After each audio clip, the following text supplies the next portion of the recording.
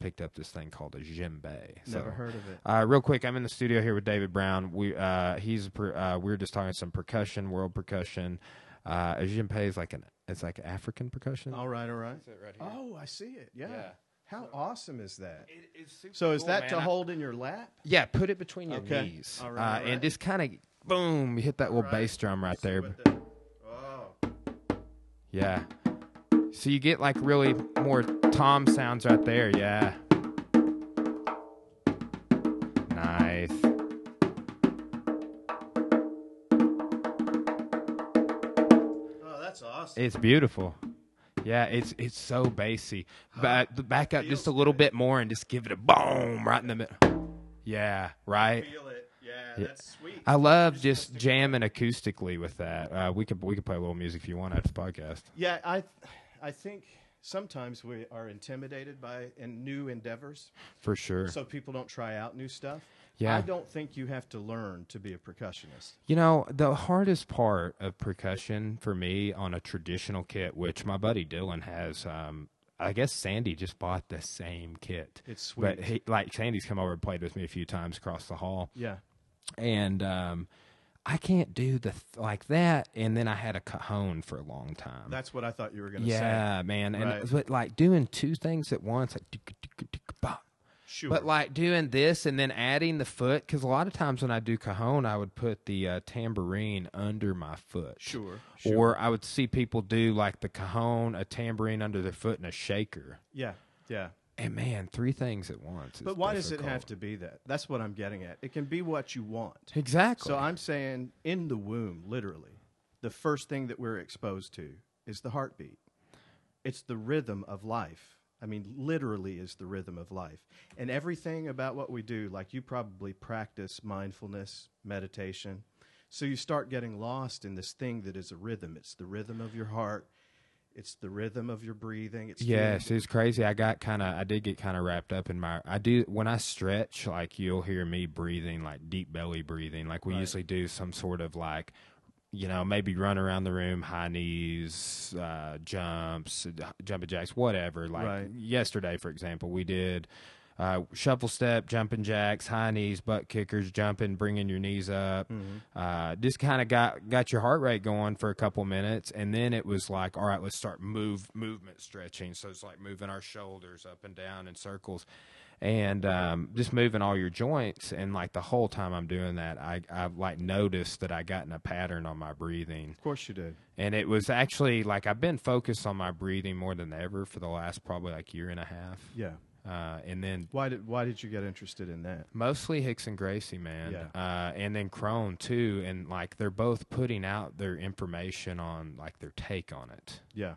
So I've just been kind of like, here's the greatest way. I mean, I've studied a little bit of yoga with a yoga instructor. I don't get to go to class as much as I want.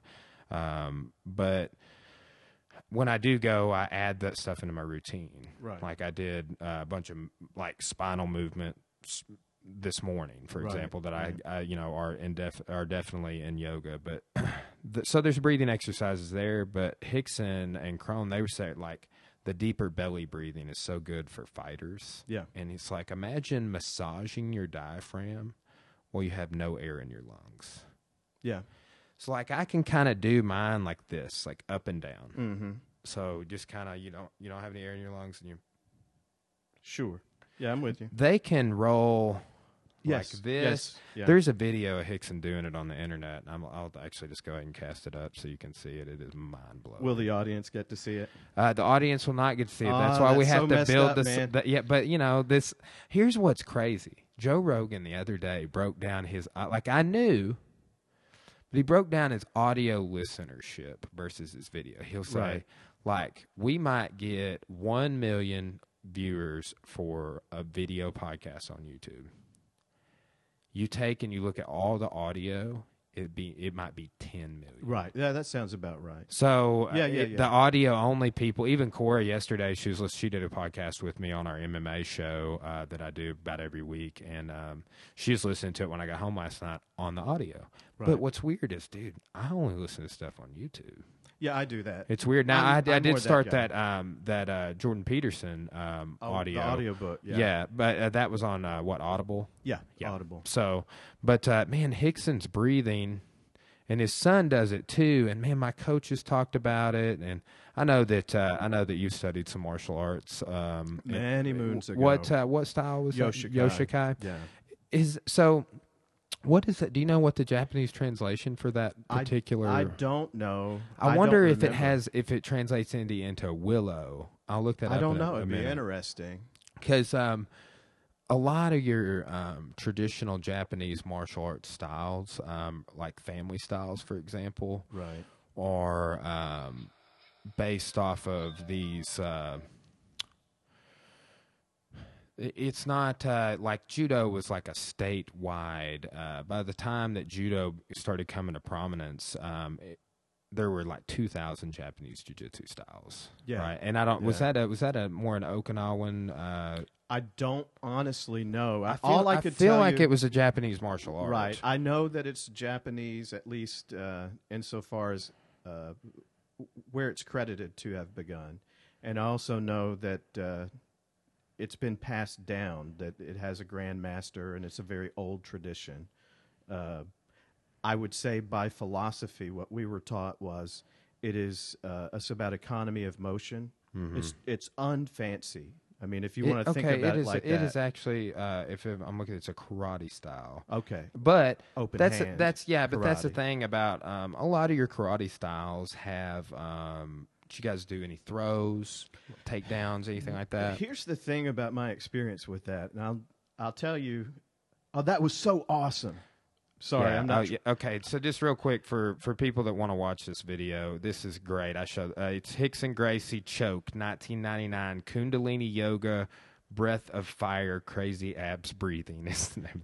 It's just a 6 or 7 minute Just a clip. it's a very short title. People I do watched this this routine. entire It's documentary. so good. It man. was fascinating. Did you? This guy rocked my Where'd you world. hear? Where did you hear? Michael. Okay, great. From Michael man. Lassiter. He. So we have if you guys listen, so David Brown here is we have a lot of the same friends. We Yeah, we mentioned do. Sandy, Michael Sandow. He's That's been on right. the podcast. Blake is going to come on at some point. Yeah, I told him this morning I was coming here, and he said, "Well, I need to do it." I said, Yeah, yeah, you do. yeah. I mean, I'm just man. I love I love network. So we first met, and you were doing some journalism. That's right. I worked for River Valley Leader, a local online news outlet, and I just got an assignment to do a video interview. you did an awesome job on that because we really even loved it. share it and too, man. I remember like choking up during the interview. I was just like, But just so did you- happy. Did you view that as a mistake? No, No. Excuse man. I am too. Like anytime somebody that is close to me does something that's Right. inspiring, like I Right. just get emotional about Yeah, it. yeah, I was talking. We promoted some black belts at our gym on Saturday. Right. And they're like, "Okay, Brian, what do you have to say?" And I was like, "This is so good, you know." Right. You know, is this? Right. I get Does that emotional mess about with your it. personal sense of masculinity at all? No, Good.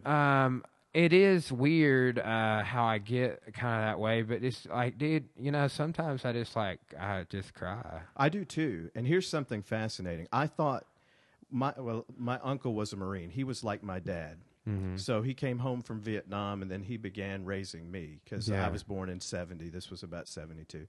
So he had what you would think of as your typical John Wayne, strong, silent type. It's a stoicism. And there's some benefit to be Oh, had. here it is. Yeah, but go yeah, ahead. yeah.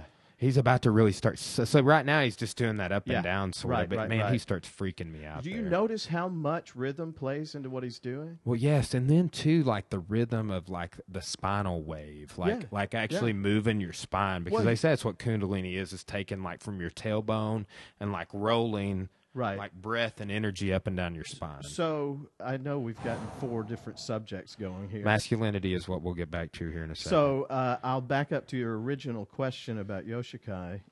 My grandmother, who was like a mother to me, she raised me.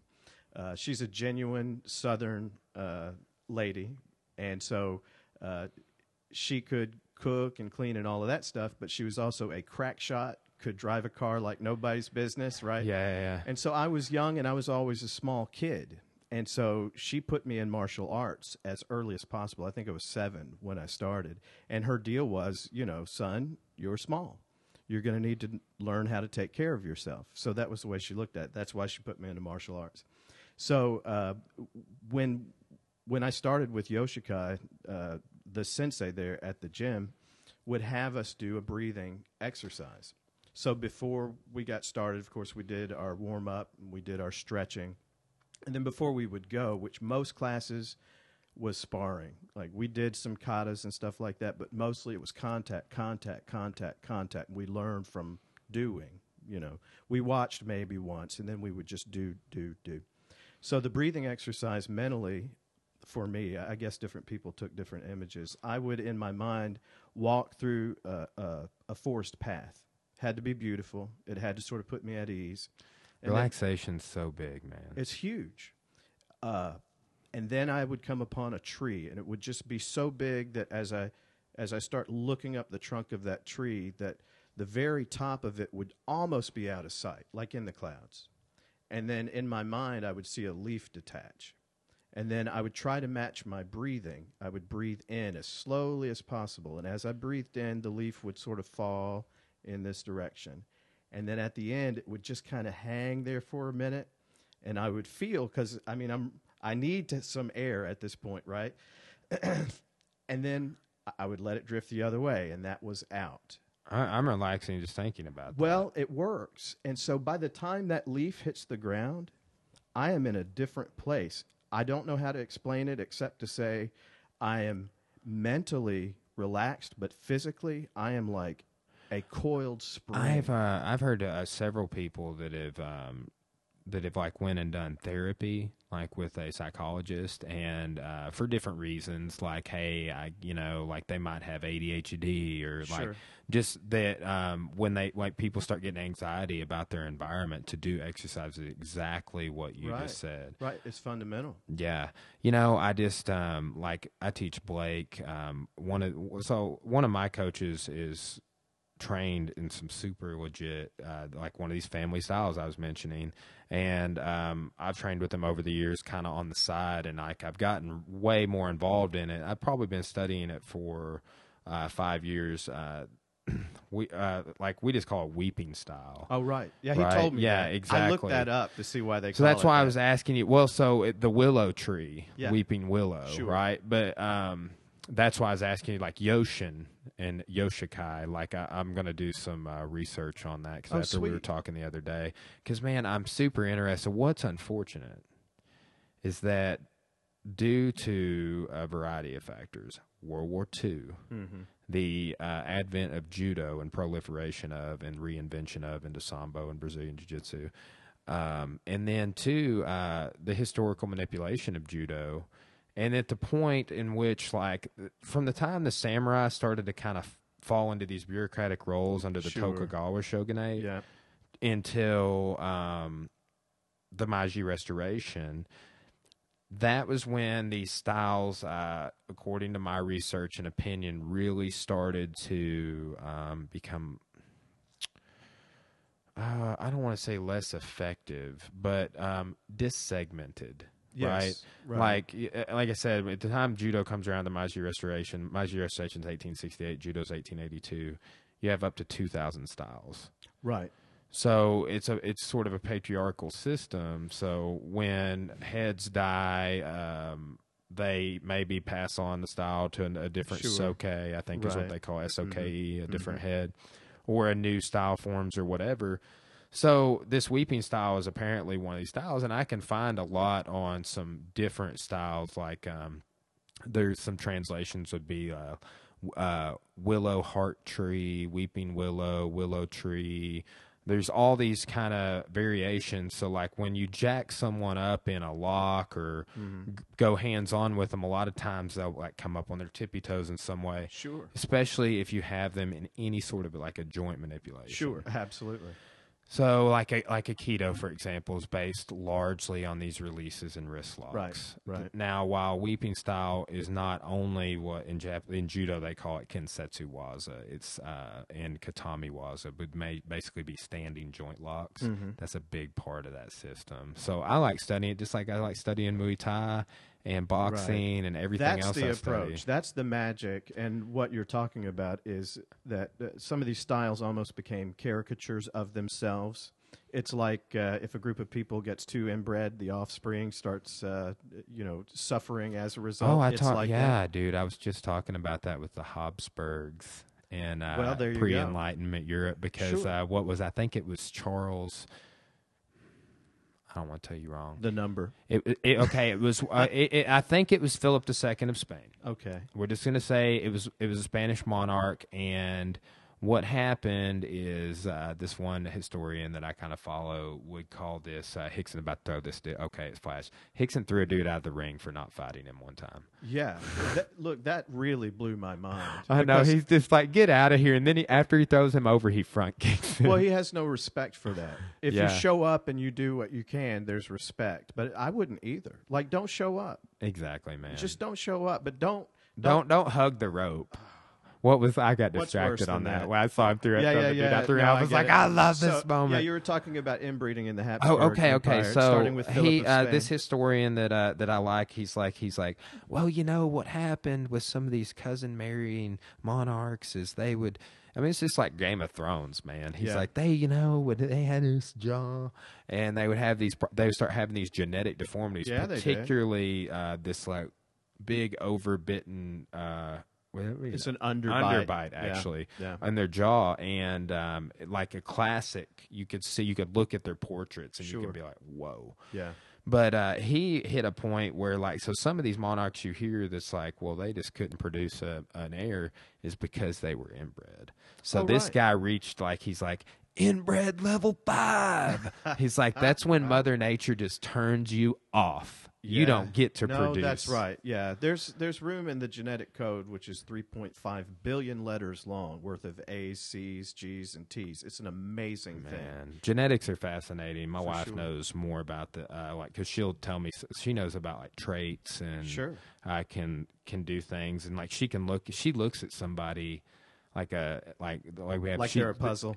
Well, in a way, so like she runs the kids programs at the school for the most part. She's program director of the kids, and she'll be like, "Isn't it cool that Heather and Micah, they're like this, and the kids are like this because they're like." And she just knows the combination of, and that's why she has red hair, right? And I'm like, well, look, it is fascinating, but there are limits, like there are in any system, and so if you don't color within the lines, you're right that nature will sort of take care of that for you. Yeah. But the point on the martial arts is, I think that's something that MMA is new to me. So when I was taking it was the late 70s, early 80s. How old were you? I'm almost 50. I'm 48. Yeah. So this was a long time ago. Yeah. But so I had no concept of other martial arts until I started making some friends with people who did different styles. Yeah. And then Bruce Lee impacted me too, because that was his philosophy. He was love the Tao Jeet Kune Do, man. One of my coaches gave me that when I kind of went out on my own. Right. And so he was an iconoclast because he wasn't just holding the party line. He learned what there was to learn from Kung Fu, but he didn't think, okay, this pinhole is how you must see the entire universe. He figured out, look, what it is it's what works. So look around you, learn from everything that you see, and then incorporate that.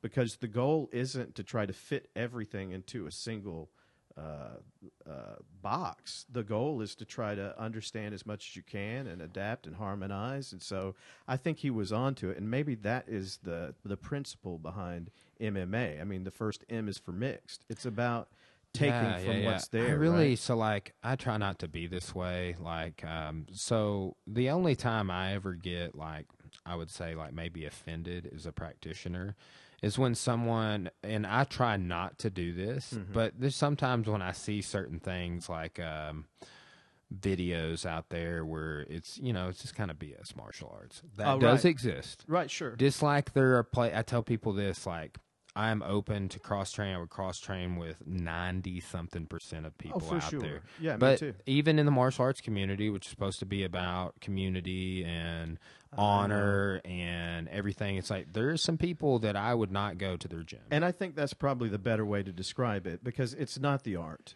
Well, It's not. It's probably it's legitimate. humanity. It probably has a legitimate perspective on how some stuff work, and probably is better at something than every other thing.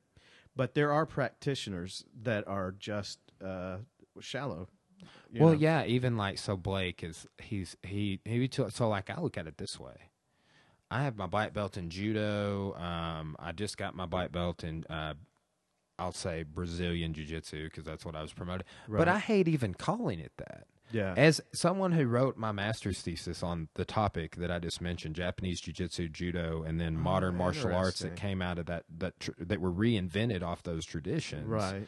Especially during the Cold War, it's like I know too much about the history to be talking too much smack about anything, right? Sure. And people get real close-minded, and like, dude, I'm gonna tell people right now, like for example, Joe Rogan will talk all sorts of smack about Aikido, argued with one of his guests one time, and I'm just like, dude, I'm sitting in here in the studio Right. watching Moria Yoshiba videos because he recorded everything Yes, after he World War did. II for hours, Right. and you will never do that, and you'll Right. close off to it, and you know what? It might not be helping me, but I picked up a couple of things. Of course you did. And Right. here's the thing: it's all, even Aikido to me is all jiu-jitsu.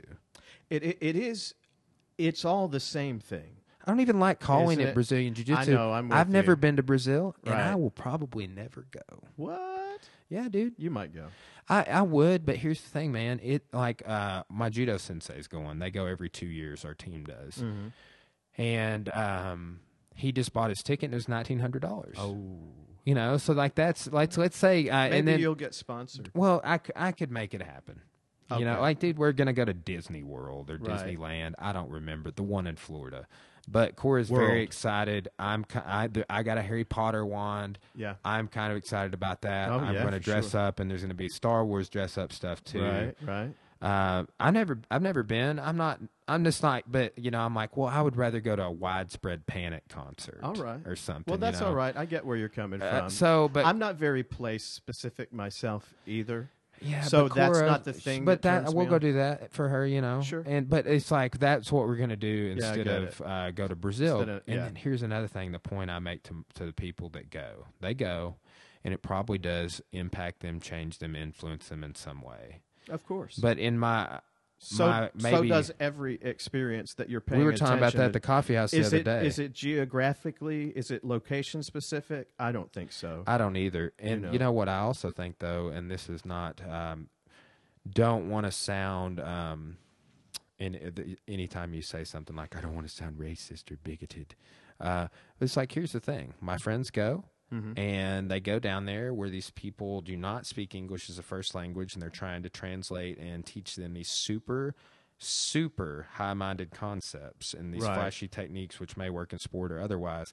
And I think that there is a hitch in the assimilation of that, right? Like, Well, yeah. I see there's people there's that, a barrier. Yeah. and if you spent, a substantial amount of time. Yeah, like if you Cobrinha- get there, get embedded, spend a couple of years. exactly, Sure. Yeah, I'm with There's you. a practitioner that did that, and I actually thought he was Brazilian, and Oh, he's yeah. not. His name is Rubens. How many's Cobrinha in a Charles. Brazilian? That's like more than 1 million, right? Yeah, they're Brazilian. how many times? There's a funny meme out there. It's like, how many times does it take? Do you have to tap to get your black belt? And it's like A Brazilian. one Brazilian times. Yes, that's right. Yeah. Well, I think the point that that you were getting at is that there is such a thing as truth. I believe there is such a thing as truth. I think we're all groping at it, and that. So if you accept that there's something true in martial arts, and I believe there are probably a few things that are true there, not the least of which is learning self-control, learning how to manage things like fear, learning how to incorporate things like anger and assertiveness and put it under control, have it in balance, Yeah. not to ignore it and pretend like that's not part of you so that it explodes and you lose control. That's when you're dangerous. So there are lots, I think, of true things that that are true that you seek after. Here's like my coach, the guy that he trained with. I can only imagine this dude. Like I know little about him other than like the legends I've heard. But I mean, this guy just moved from California. Apparently, he had been in Japan, but moved from California to Bryant, Arkansas, and opened up, I think, a liquor store and a gun store. Okay. So, but he started training martial arts, maybe opened his own gym in the 70s or something. There's some information out there on him available.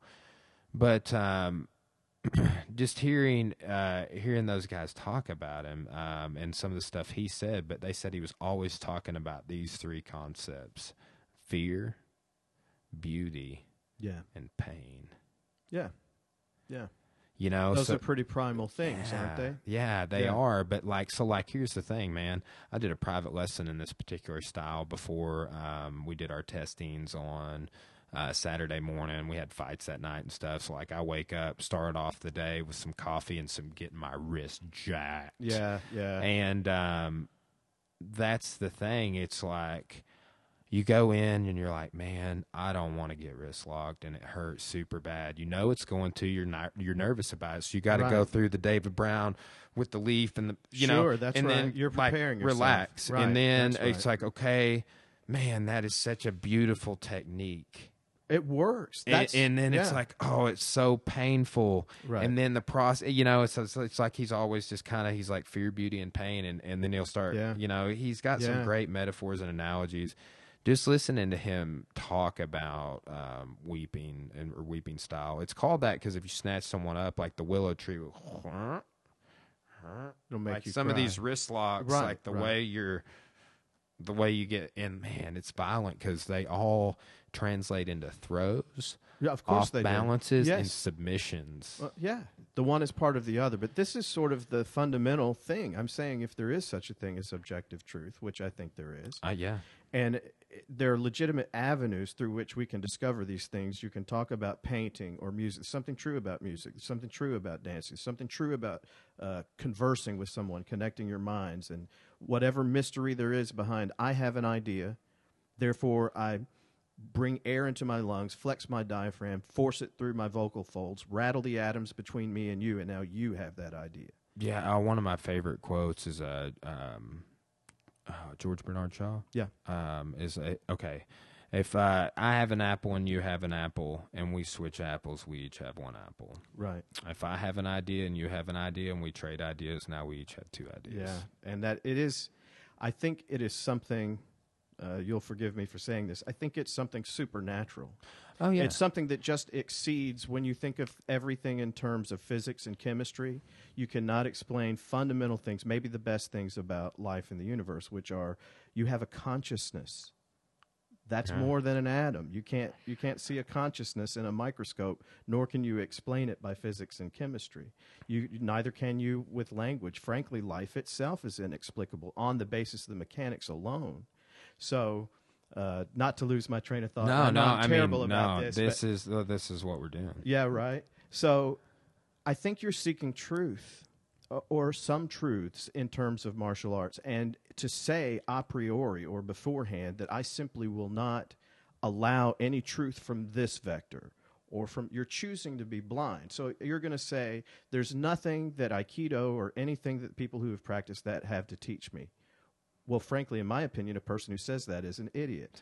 Yeah. I just think it's stupid to say, I choose to be blind in these areas. Why not take what you can in, prove it as best you can, and then internalize that? And you know what will happen is, and you've experienced this, I'm sure, now it synthesizes in you and becomes a new thing. So now you become a part of that body of information, and what I think happens is you approximate truth over time. Here's another thing that, like, so people get so fixated and focused on sport martial arts, even MMA, we'll say, right? So, like, I was just hearing Joe Rogan yesterday on his MMA show talk about hand wraps. It is almost impossible. For example, like, in jiu-jitsu tournaments, I've submitted 4 people on the ground with a wrist lock. Okay.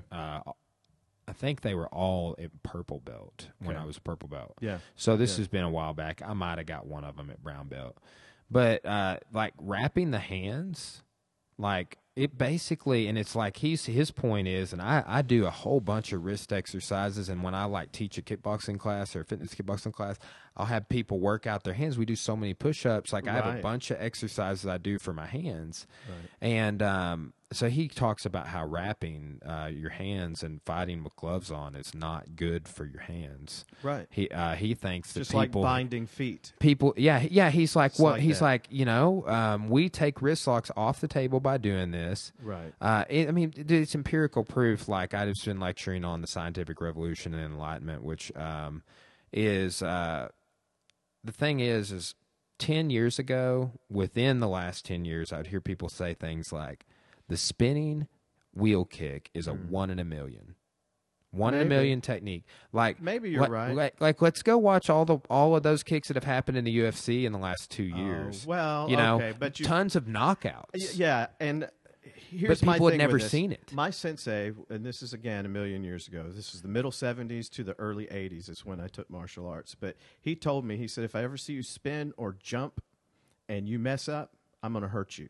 Because you got no business doing that when something simpler and more direct was I at totally your agree. disposal. That's why I'm such a big fan of Muay Thai. There's this classic fight that they were also talking about, and I've seen it. It circulates viral on the internet all the time for now until Elon Musk buys Facebook and shuts it down. Did you hear about that? Oh, Elon no. Musk is trying to and offered Does he to buy have? Facebook. Does he have the wherewithal? Because I don't I mean, know, what would dude. the evaluation be on Facebook? He took all of the Tesla and SpaceX pages down last week off of social media. Interesting. Yeah, I might, dude. I'm kind of like advertising my business on there, so Yeah. and my podcast. Well, we're in a more rapidly changing landscape than we've ever been in. Yeah, So, I mean, adaptation and the ability to adapt is probably more important now than ever. I think, you're a history buff, so about the time of the Industrial Revolution, the pace of change I'm about to get into that. has geometrically increased and is still on that sort of curve, increasing at an increasing What's rate. crazy? Imagine just like so. Have you ever seen that movie, The Missing, with Tommy Lee Jones? It's like a Keep Western going. movie. It's, I may have. I It's don't know. like okay, so this girl, Kate Blanchett is in it, and her daughter gets kidnapped, and her grandpa has been like living with the Indians, and that's Tommy Lee Jones. Yeah. But like in the beginning of the movie, they it shows a scene where they like take a picture, and it's like super, just in there, and Yeah. they take a picture of Oh, this, the pictures back then looked serious. oh, I Those people look know, like man. serial killers. So, but he takes a picture of this kind of like sort of a witch doctor type Indian that's the antagonist. And he's always like hanging these rattlesnakes in this tree wherever he goes. It's Right. sort of freaky, but imagine going from there to this room. Imagine we No. take the No the one would have believed it. Oh man, like it's just be like, hey, hold on, I'm gonna take a picture with my phone here. See how Sure. much better No, it look, developed right there. I'll tell you this way. I still remember when I was a kid, and I've always been interested in how stuff works. So at about age 8, I got fascinated by the encyclopedias and just read the encyclopedias. We had a set of Britannicas because I wanted to know, like, what's the scope of information that's out there, and I want to learn about how stuff works. So television and radio fascinated me. Broadcast is fascinating. It me hasn't right now. stopped yet because I don't know if people, because it's normal, I don't know if people stop and think. You realize that you're taking these images and sounds and you're just putting them into the air. And other people have equipment that can snatch that out of the air and instantly and all the way around the world. Don't you see how miraculous that is? It still blows me away. So to think that people went from, well, you go back through recorded history. Men walked with their left foot and their right foot, rode on the backs of camel or beasts of burden, and maybe they could go, let's just say they could go 30 miles an hour on horseback, and that was about the max speed. That was true for about 4,000 years. Wild. Right. And that's like really.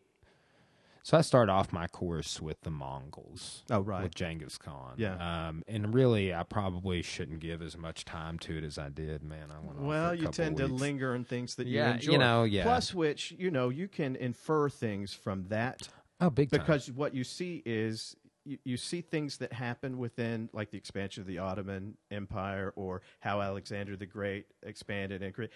All of those things share similarities. So if you know about that, you can sort of understand things about Napoleon Bonaparte or et cetera. What blows my mind is so we're talking about social media, the internet, new media. We'll just say new media. Yeah. The printing press. Yeah. Like, okay, I've been talking about like the Reformation and stuff on the podcast. Fascinating topic. Never was I interested in the Reformation going through college for whatever reason. You really opened up a can of worms. Oh, I see what you did there, Charles V. And that's no theses. Yeah. Oh. So, but man, Sorry. okay, so 60 years earlier, if I'm not mistaken, we say 60, 100 years to be safe, but within the 100 years earlier, there were two instances where someone raised the same issues with the Catholic Church, and they were put to death. Right. You know why? No ability to spread information. Martin Luther had a political cartoonist on staff. Right.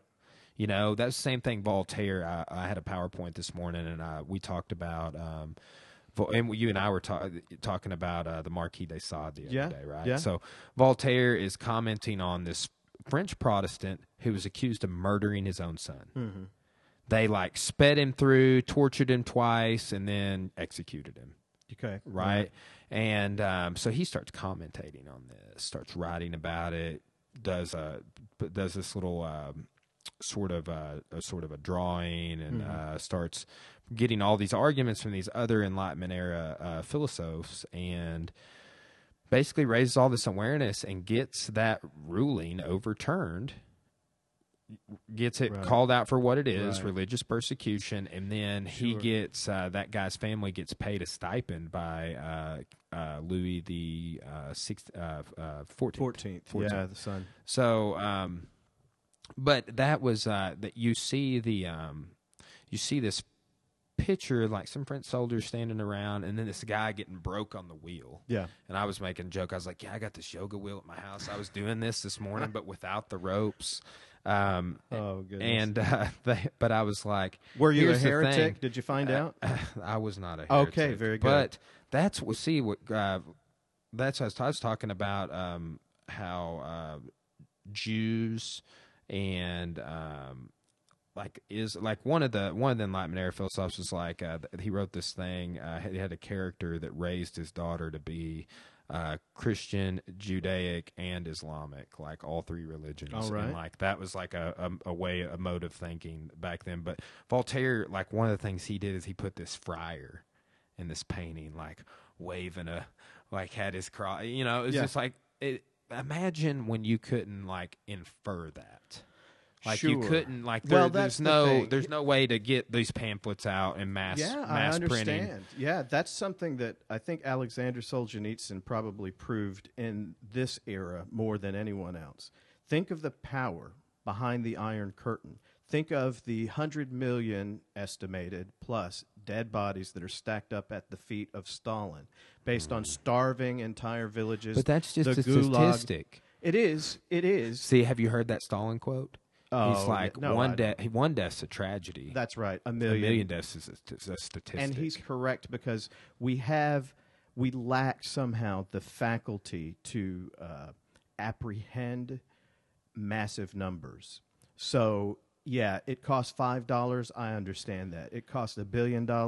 I don't have a way to understand that. So these Enlightenment, like Voltaire, for example, he was his shtick was making comparisons. Sure.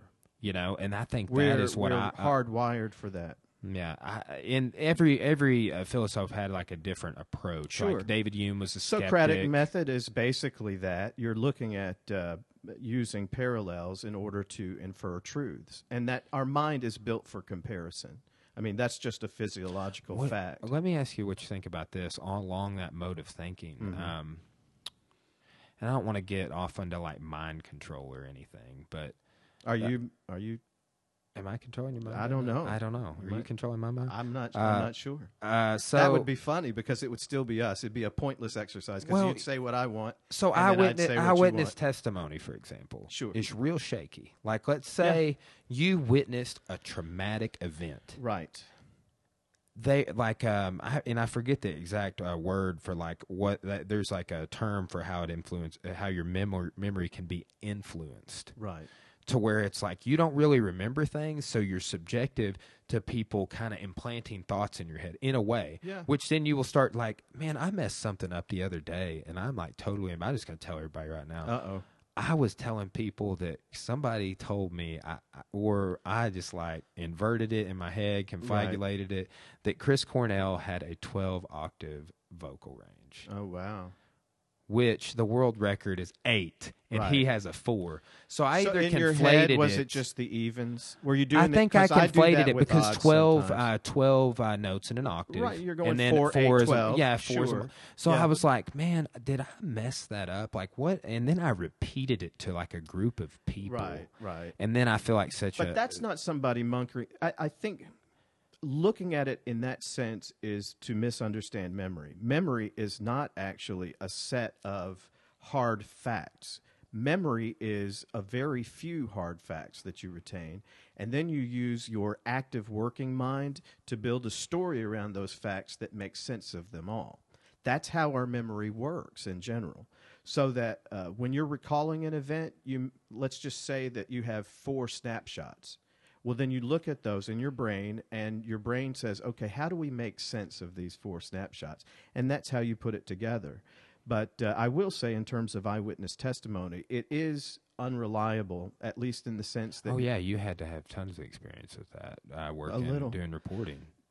A little bit, not so much. I've looked at it more in the evidentiary sense. I was interested in law when I went through business school and had a lot of law courses, and we looked at that. And Used to be all they would teach, law and history.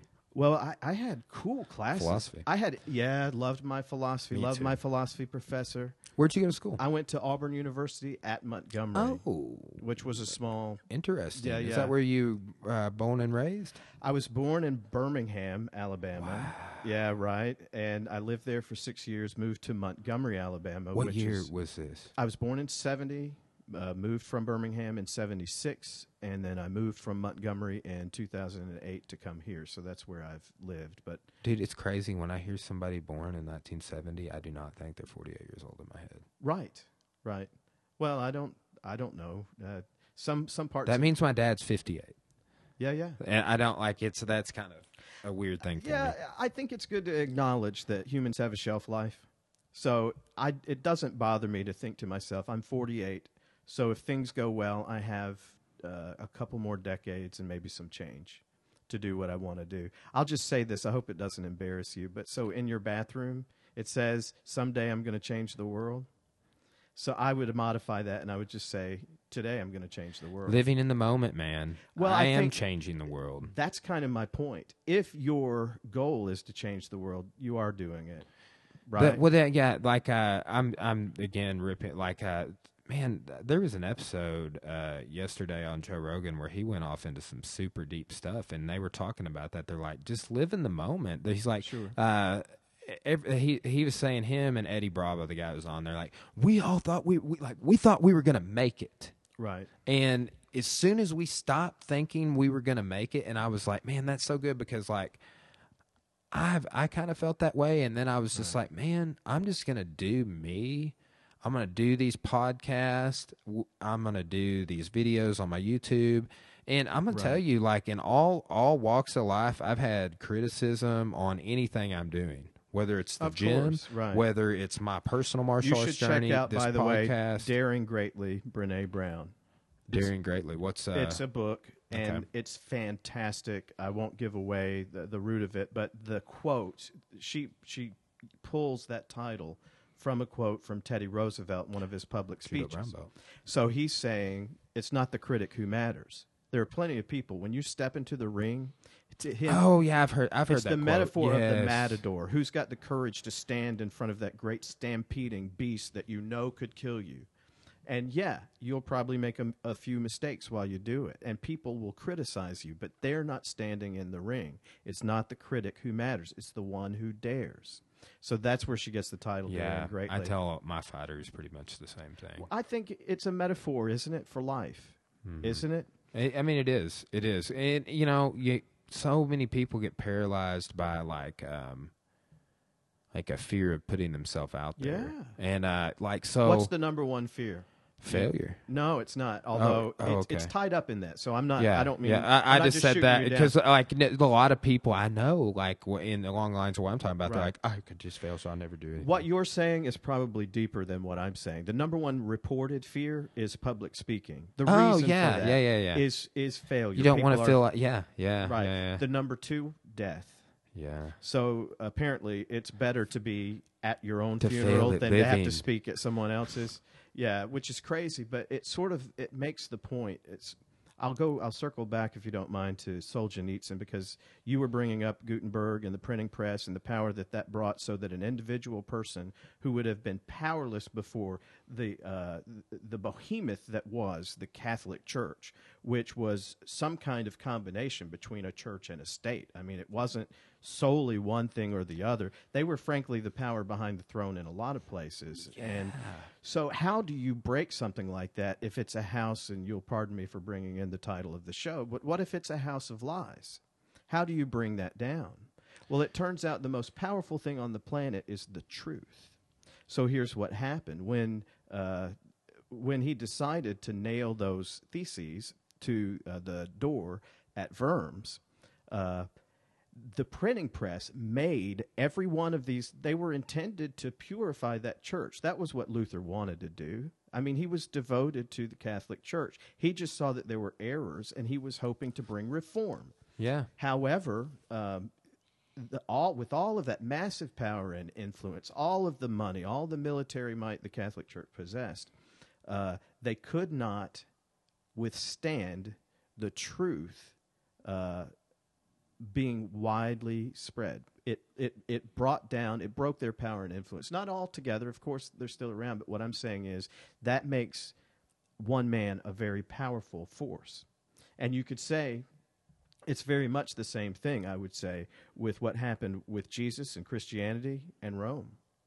Because when Christianity began after Jesus and his disciples, and it was disseminated, and it was very similar in that the road system had to exist in Europe, and there had to be a common language, which was the language of commerce, in order for that gospel to spread so quickly, to change things. And so it did in his time. And now, as Rome, which was a monster of an empire, was more or less brought down by the influence of Christianity. Yeah. So it's an amazing thing, and that's kind of where I wanted to tie that in with Solzhenitsyn, because that's what he said. I used to think that the atomic bomb was the most powerful weapon in the world. It's not. It's the truth. He wrote the Gulag Archipelago. Yeah. So Michael has been reading that, correct? Yeah. Did you turn him on to it? No, Because he's talked to me about it several times. He turned times. me on to Jordan Peterson, whom I'd never heard of, because Yeah. Peterson was opposing Bill C-16 up in Canada, which was... I talked about Jordan Peterson in my class this morning. Well, it's topical. I mean, there's hard to think of something that matters in life that he doesn't address, you know. And ordinarily, it's practical, which I appreciate. I know you're an intellectual guy, and you enjoy academia, and I'm that way. But there's a danger, and I see it way too often. People who enjoy ideas, sometimes they get locked into them, and they're no practical good in life. Like, okay, great, you can figure out how the atom works. Would you please figure out how to tie your shoes and take a bath and, you know, things that matter in life? So one of the things I like about Peterson is that he's very pragmatic. Yeah. So it's totally never agree. just theoretical for him. He's got great analysis, and he'll talk about theories that may be very ethereal, but he'll always bring it down to a place where the rubber meets the road, you know. It's wild. He was saying that he's figured out a way to monetize both being and commentating on social justice warriors. Right. Because really, he is like a social justice crusader in a way. I mean, not in the traditional sense of it. Because I was thinking about it, I was like, well, he's like, I've figured out how to, you know, take these social justice warriors that are, you know, conflating all this stuff and sort of comment on that. And here's my audience, 65,000 people or something like that. Right. And you know, and you come on to these podcasts, Jocko and Joe Rogan, and I mean, he's done all these appearances and interviews and debated with people, and he just stays so calm and cool and collective. But really, he is bringing about some level of social justice, in my view. Define, if you don't mind, what social justice is when you're saying he's bringing social Okay, justice. so and about. maybe that's based on my subjective reality, but here's the thing: like, I do not agree. I am way more of a proponent of free speech, and Yeah, I do not agree that Jordan Peterson in any forum saying that he does not want to recognize the gender pronoun "zer" is a state mandated. I am forced to Sure. call you that. Right.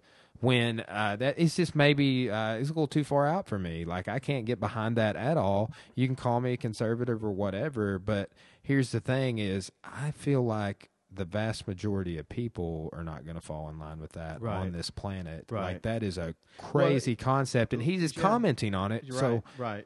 in my view, he's bringing about a level Well, of here's social something justice. interesting. As the Gutenberg and the printing press was to toppling the oppressive tyranny that was the Catholic Church in the day, so now is social media and this sort of webcasting that we're doing now to empower any individual who has some truth to expound and share, which, frankly, lies cannot withstand. So if there's anything that's built on a lie, it will crumble under the force of the truth. And I will bring up Mahatma Gandhi bringing down India. I will bring up Martin Luther King Jr. Helping to vastly improve civil rights on behalf of black people. And that's near and dear to my heart. That's why I was asking. I was born in Birmingham, and then I lived in Montgomery, so I've studied Yeah. Martin Luther King Jr., and I've been to his house where he used to live, and we have a museum. I've been there. I used to teach my students when I taught literature and composition. We memorized his speeches, and we studied Letter from a Birmingham Jail.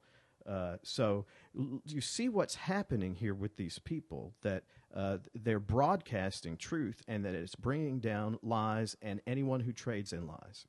So what I'm getting at is that so if a person is willing to speak truth to power, it may well, as in most of the cases that I just mentioned, it may well end up in personal injury or death. Now, that's true.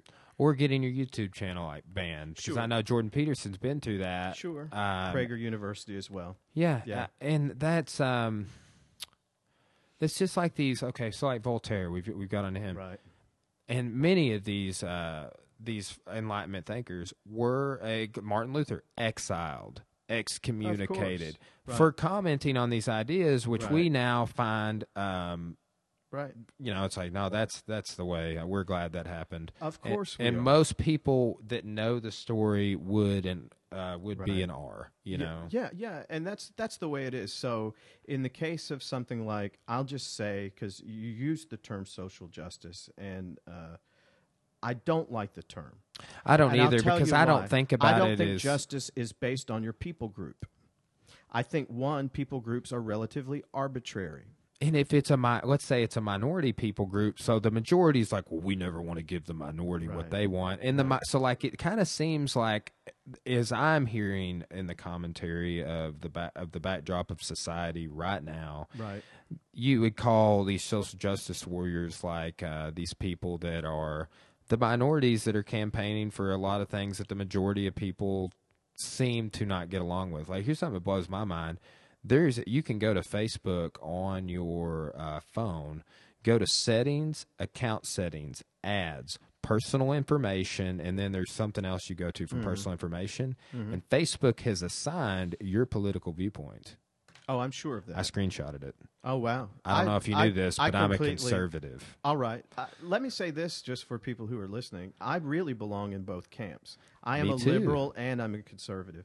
So conservatives, wow. I'm sure I would be conservative based on the things that I've posted. You have this preference. Here's what it says.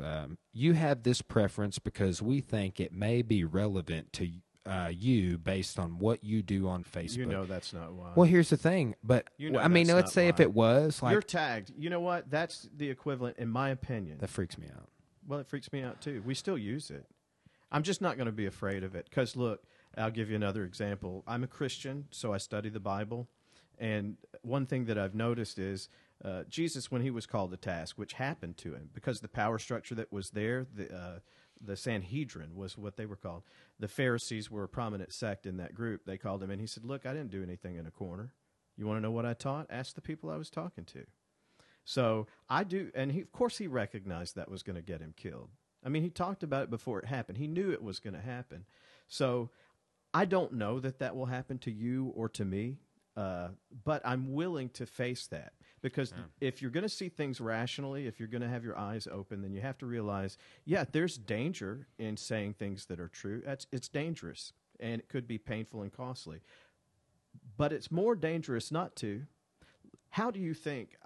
I went to Washington, D.C., and I visited the Holocaust Museum. Oh, man. Yeah. It hit me so hard. It literally, viscerally, physically hit me. I can only imagine. Like, I mean, I've done a lot of research on the Holocaust. I've film professors talking about it. I've done presentations on the camps and European geography and collective memory of.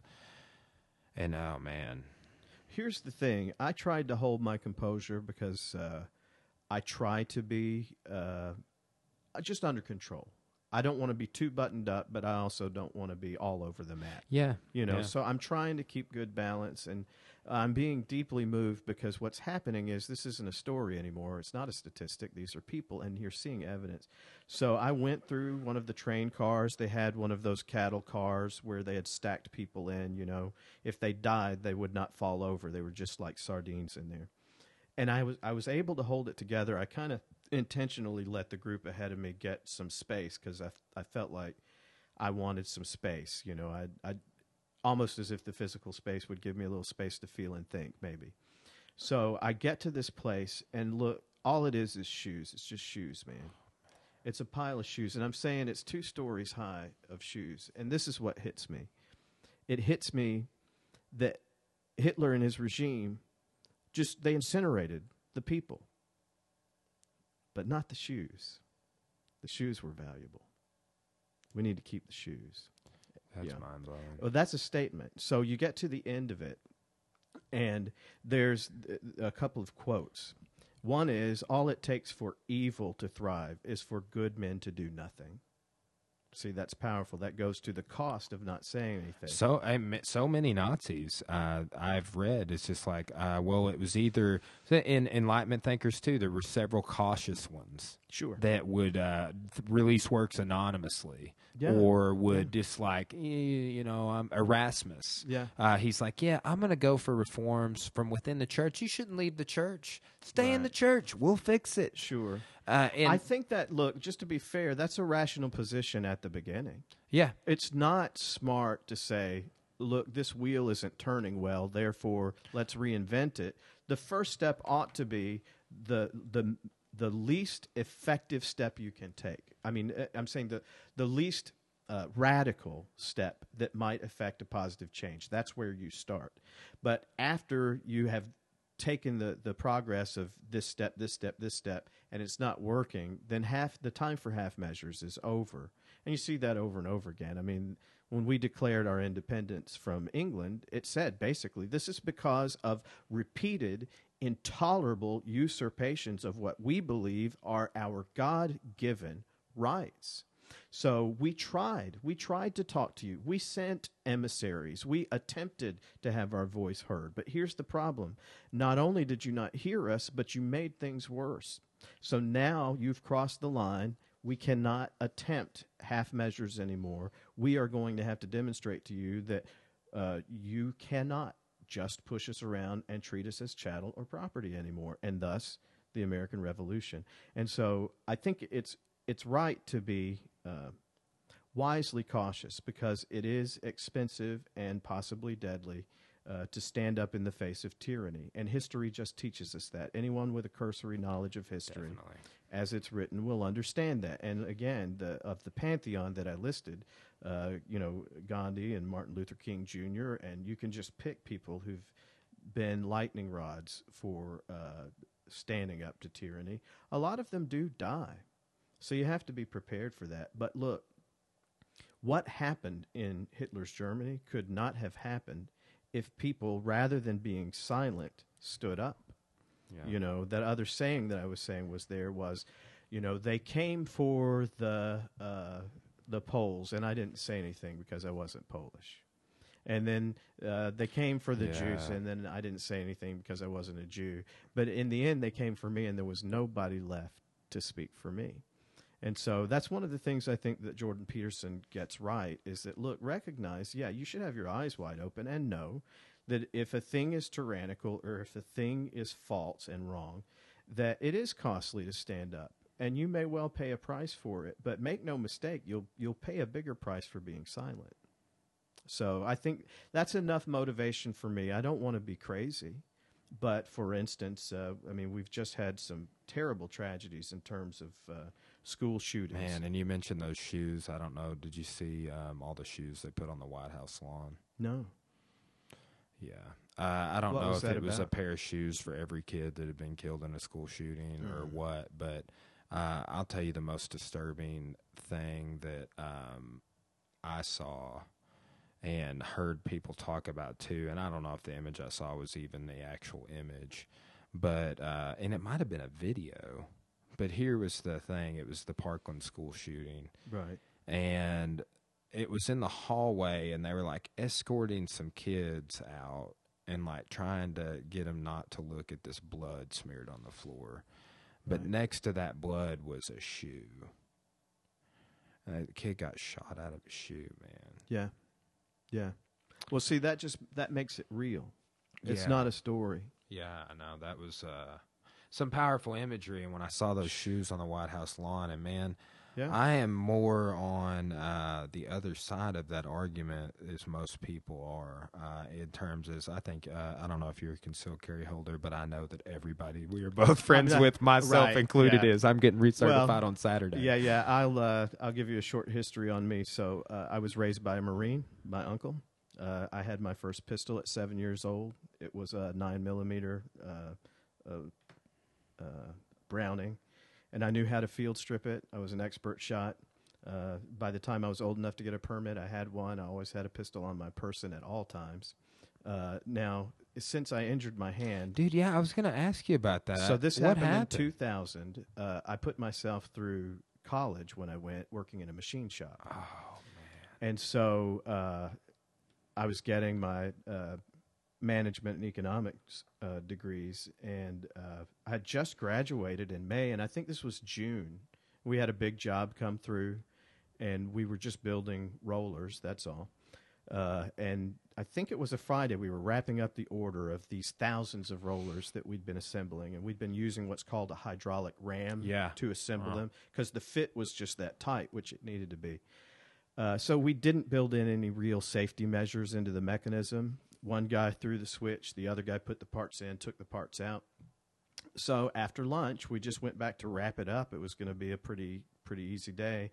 And I had reached in to grab a finished part, but the guy that was working the switch thought that we needed to hit it again because we'd had to do that a few times. So he just happened to hit the switch, and it crushed my hand.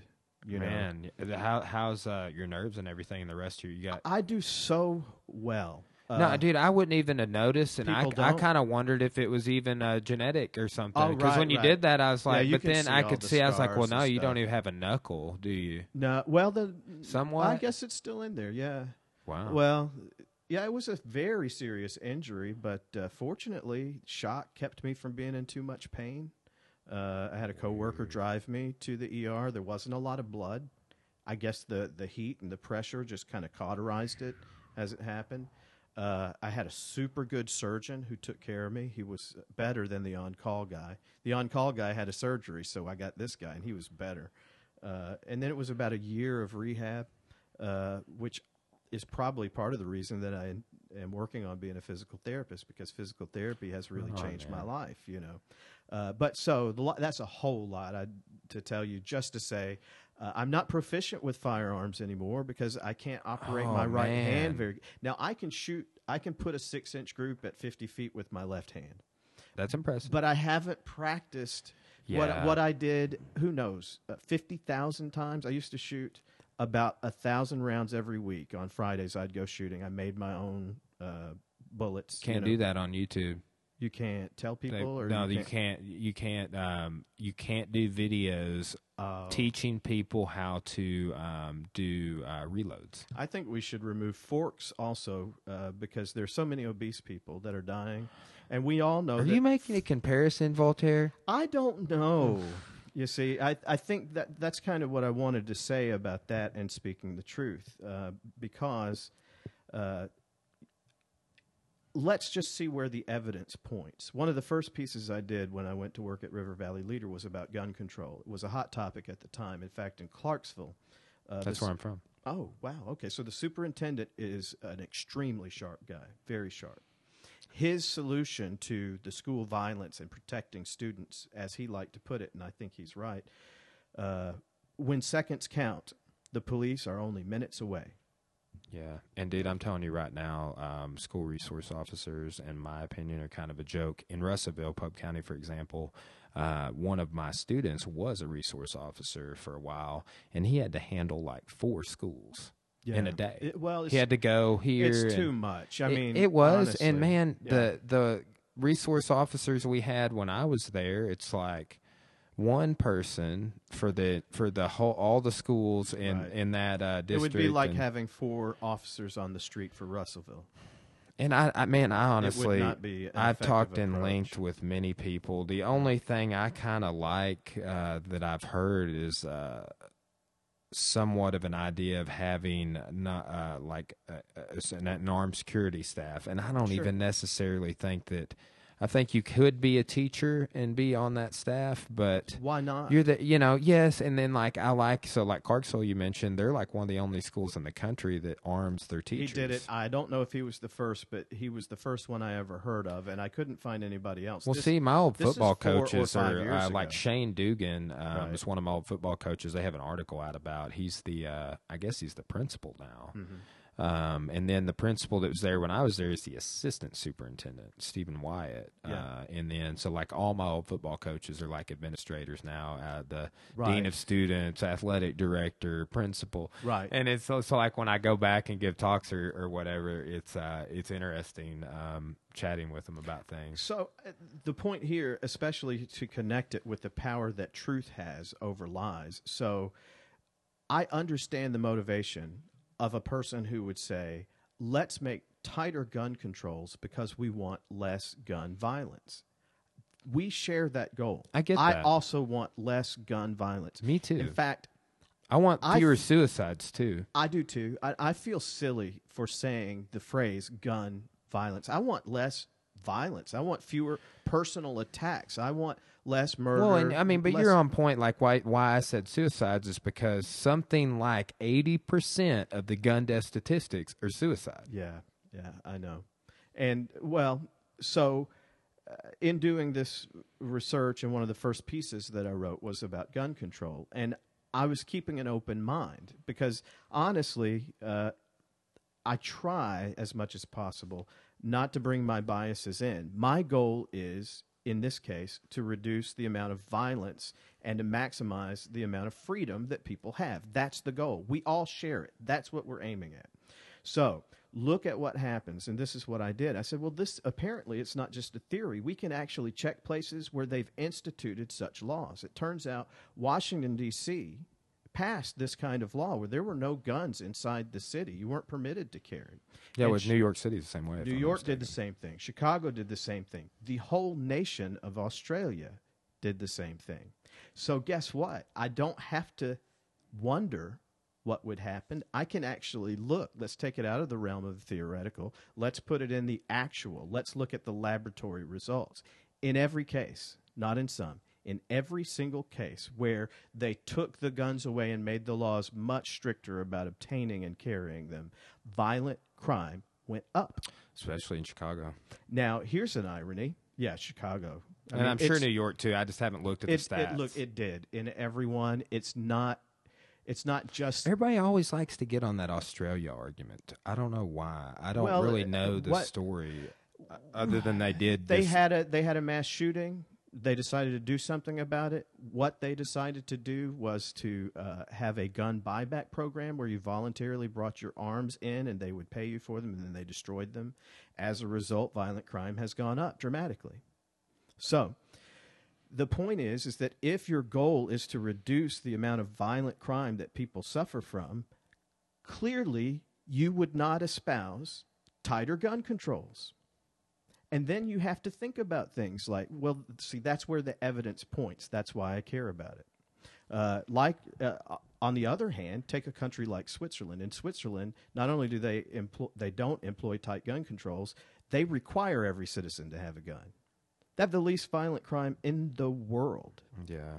Now that is I have heard that. That's exactly what the founders had in mind here in this country when they put it in as an amendment to our Constitution, the guarantee that we as individuals would have the right to keep, that means possess, and bear, that means to carry on our person, arms, in order that we didn't suffer from government tyranny, you know. And also, since it's already been cited that our God-given right, not given by a government, our God-given right is life, liberty, and the pursuit of happiness. Well, life is first in that, all right? And that's, in order to protect your life, they say, that's why you have this right to carry a firearm. They want you to be able to do that. So, interestingly, at the time when we were founded, almost every kid took a gun to school.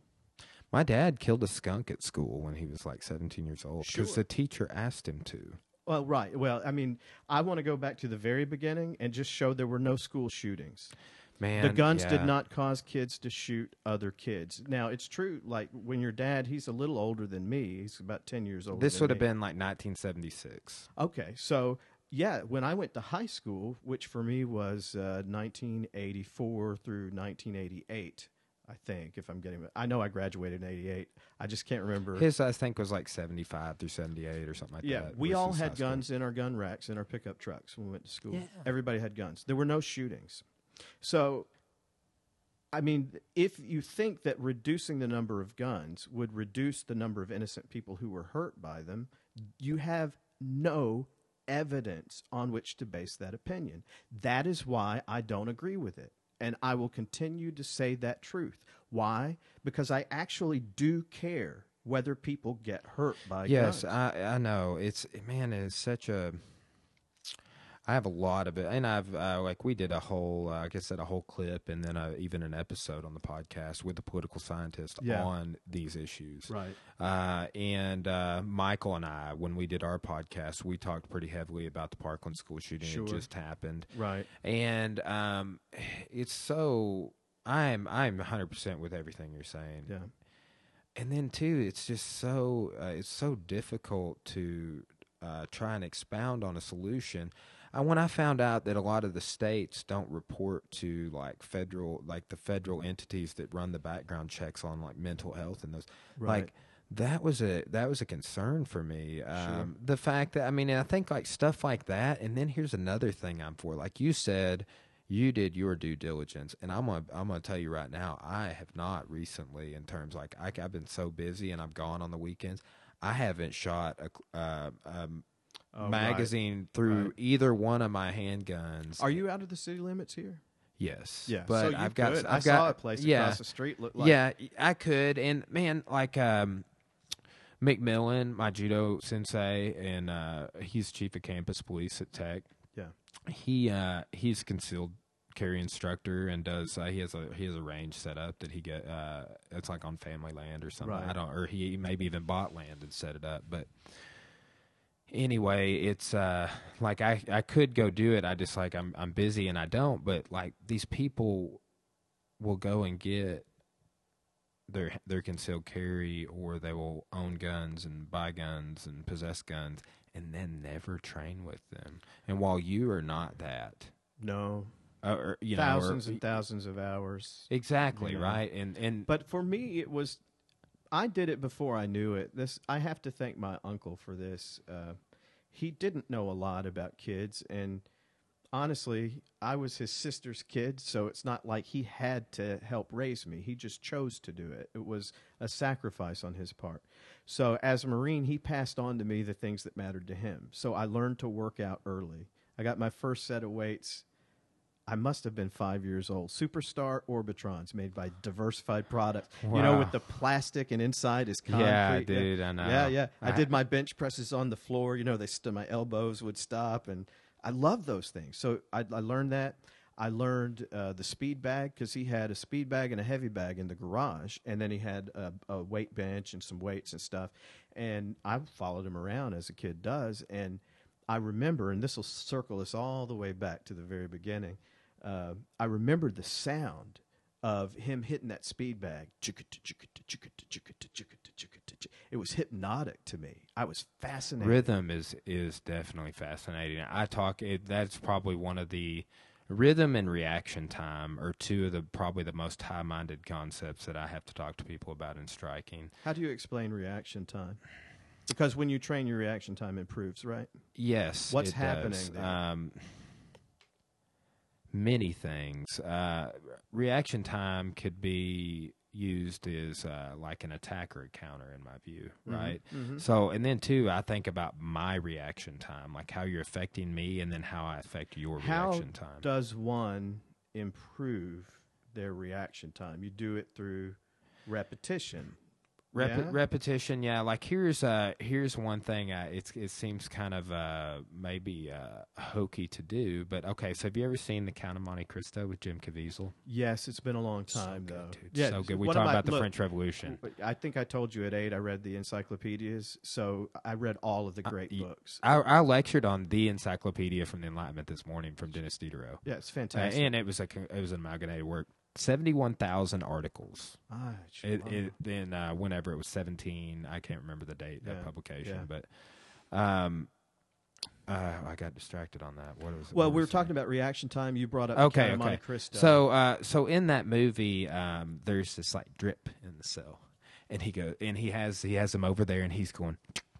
Right. And he's right. So I've seen a drill like that, for example, with a jump rope. Okay. You get somebody jumping rope, and you go.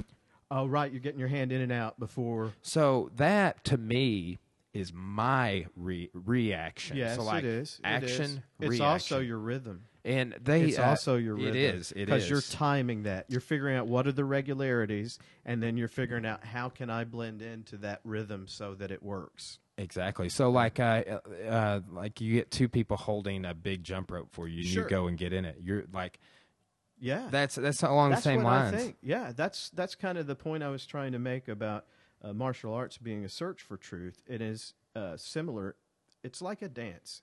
My sensei used to tell me that when a person moves, they're opening and closing doors. There are areas that are protected, and there are areas that are less protected. You know where the attack is likely to come from. You also know where you should attack because you know where they're weak. And you just should read the fluctuations in that. So in a very real sense, it gets to be like a dance, and you start to understand why, regardless of fighting style, whether you're talking about Muay Thai or if you're watching two American boxers box, you see it. It is a dance. People, you watch them. They start to sync up. If you cut out all the commentary and put on the correct music and didn't tell somebody what was going on, they would think it was dancing, you know. So I'll just try to say the thing that occurred to me about reaction time is that the way that we form reactions is that a stimulus is introduced, and then our nerves from usually our extremities send that message up to our brain. Our brain then processes it, makes a decision, and then shoots that decision back down to the extremity.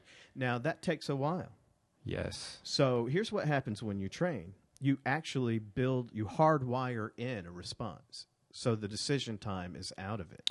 There's so like if I'm, for example, this is a good so there's a guy in the UFC right now named Sage Northcutt. He looks like Zach Morris and Ivan Drago. Oh, that's awesome. Dolph Lundgren. I mean, it's like the perfect. Yeah, he just looks great. Yeah, he's a specimen. Is there a guy that looks like Screech in there? Because that would be awesome. That would be good too. But before he made it to the UFC, I think he was fighting on Legacy, which Corus actually fought on, and. This dude's super explosive, came up with a traditional martial arts background, did like kamas and all this point sparring and katas and stuff.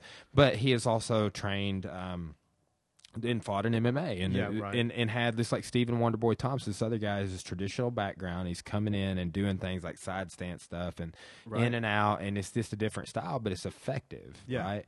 But so this Sage Northcutt guy kicks a dude, and that guy's like, "Oh, you kicked me!" And while he is addressing that just happened, he gets hit like 3 more Yes. times. But that first kick was so well planned, set up, and went Right. so fast Sure. that he was like, "Oh, what's going on over here? Right. Oh, wait, it's over here." This is, again, one of the reasons I don't think you need to get trapped in your thinking, because we should take advantage of crystallized intelligence. You know, there are two sides to intelligence. There's your fluid intelligence, there's crystallized intelligence.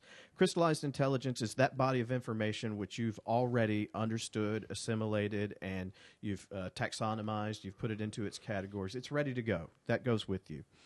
Think of that as your storehouse of knowledge, right? Fluid intelligence is that, maybe you would call that your random access memory, your RAM. So that is what you gather the new information with and how you categorize it and get stuff from That's in a front great of way you. of thinking about it. Well, I mean, I'm just groping at things, but that's the idea. Okay. So if you think that martial arts or any other quest for truth, if you think that it's a static thing, you've made a huge mistake. Do you know who Dan Inosanto is? Bruce Lee's student. He's 82 years old now, if I'm not mistaken on his age. He turned 80 a couple years ago. But he says that about curriculums. Yeah, yeah. You know, I agree. he's like, you can make one, but then you should probably update it like every day. I think I love the Proverbs in the Bible. So one of the things about the Proverbs, and it says it about 10 different ways in about 10 different places, but the idea is make your best plan. Utilize your ability to forecast into the future and try to figure out how things are going to work out, and order means to ends. You know, break down big problems into smaller problems, make little goals that you can achieve, and work at it. And then it always, on the other half, says, but God directs your steps, which is the idea of there are things that you cannot predict. So you have to build flexibility into your plan. So prepare, understand as much as you can understand. Develop your skill set as much as you can develop your skill set. Then be in the moment. Be in the moment right then in that moment. If you are thinking of how can I make this new thing that's happening in front of me exactly fit the mold of that thing that I learned how to do really well a week ago, you're lost. Just like that guy who's trying to decide, how do I address this kick? Well, he was probably getting hit in the back of the head about the time he was thinking of that. Yeah, that happened to me, by the way. There was a guy in It Yoshikai. happens. So he just did, we called them roundhouse kicks. I don't know if that's... We call them, they're called round kicks. Joe Rogan called it a round kick yesterday. But basically, you're describing Roundhouse. kind of a circle. All right. So we're squared off, opposite.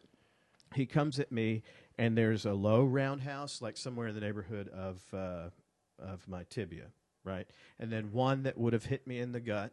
And I'm watching all of these, and I'm like, what is this guy even doing? It's not a big deal, you know, because it's telescoped. I see it.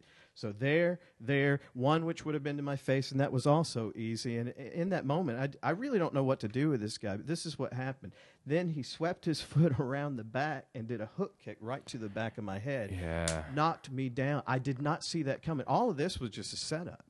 He got You my know, attention. John here. Claude Van Damme just did that to a UFC fighter Yeah, I the other day, believe and it that. made him mad. Well, here's what I found out about Van Damme. I'm telling on myself a little bit, but I'm going to do it anyway. I used to love Steven Seagal. Yeah, when somebody I- just texted me Steven Seagal. Hold on, I got my next guest. Maybe take so Josiah from the podcast is coming yeah? on. Yeah. Excellent. He's gonna come on at 1. So I'm gonna shoot him the address really quick. If sorry to. You're all right, man. I need, this man, is I the way so life need someone happens. else to deal with this stuff Yes, for me. you You know what I'm do. saying? You'll get to that. Well, too, I will say this. I think that getting the podcasting supercomputer set up is going to make things a lot It will easier. make things Even though I'm not using, but I just feel like I'll be able to integrate so much more into the mix without needing, because I'm building that computer for my needs without needing a producer, because I'm a ways out from putting another person in the room. Well, and again, honestly, as much as I like all of the technical improvements that you can make because of what they can do, I still don't think it's the thing. I think basically if you had a guy holding a smartphone capturing the audio and the video, that the content would still be as engaging and gripping and interesting. So I do like improving things, but I never lose my sort of on-Walden sense of let's keep things as simple as possible, you know. So I was a huge Steven Seagal fan because I watched his first movie that came out. It was like Hard to Kill or Out for Justice, or it's definitely a 3-word title. Yeah, He had yeah. about a He's million been in of those. so many movies. So whatever it was, and immediately I thought, now this guy, he doesn't look like other guys who are doing martial arts. That didn't look stupid. And I was kind of impressed. Not that I had no background in Aikido, but my sensibility was that non-sport martial arts should not take a lot of time. That is Right? that is totally You a shouldn't good, have a long good fights. assertion. You know, and that's it. That's it. It's like, dude, you know, people want to talk to me about effectiveness of stuff, and like, man, I just had we just had fighters box, kickbox, and do MMA on the same card. 2 weeks before that, my wife fought. Yeah. MMA, you know, but it's like also there's no fouls in that. Right.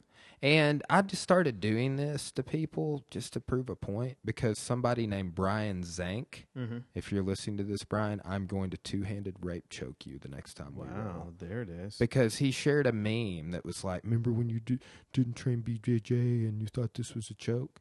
And I'm like, dude, I will choke you unconscious and make you beg for your life with that choke, bro. Like, you think that's not a thing because it's a foul. What's his deal? I mean, what's that about? Dude, just people start training jiu-jitsu and they put their pajamas on and they get this right. this sense Well, of that's- inflated, and it's like, dude, you know what? I can grab you by your neck and you Sure. will get so freaked out when I do that. They call it the rape choke. You can't even do it in MMA.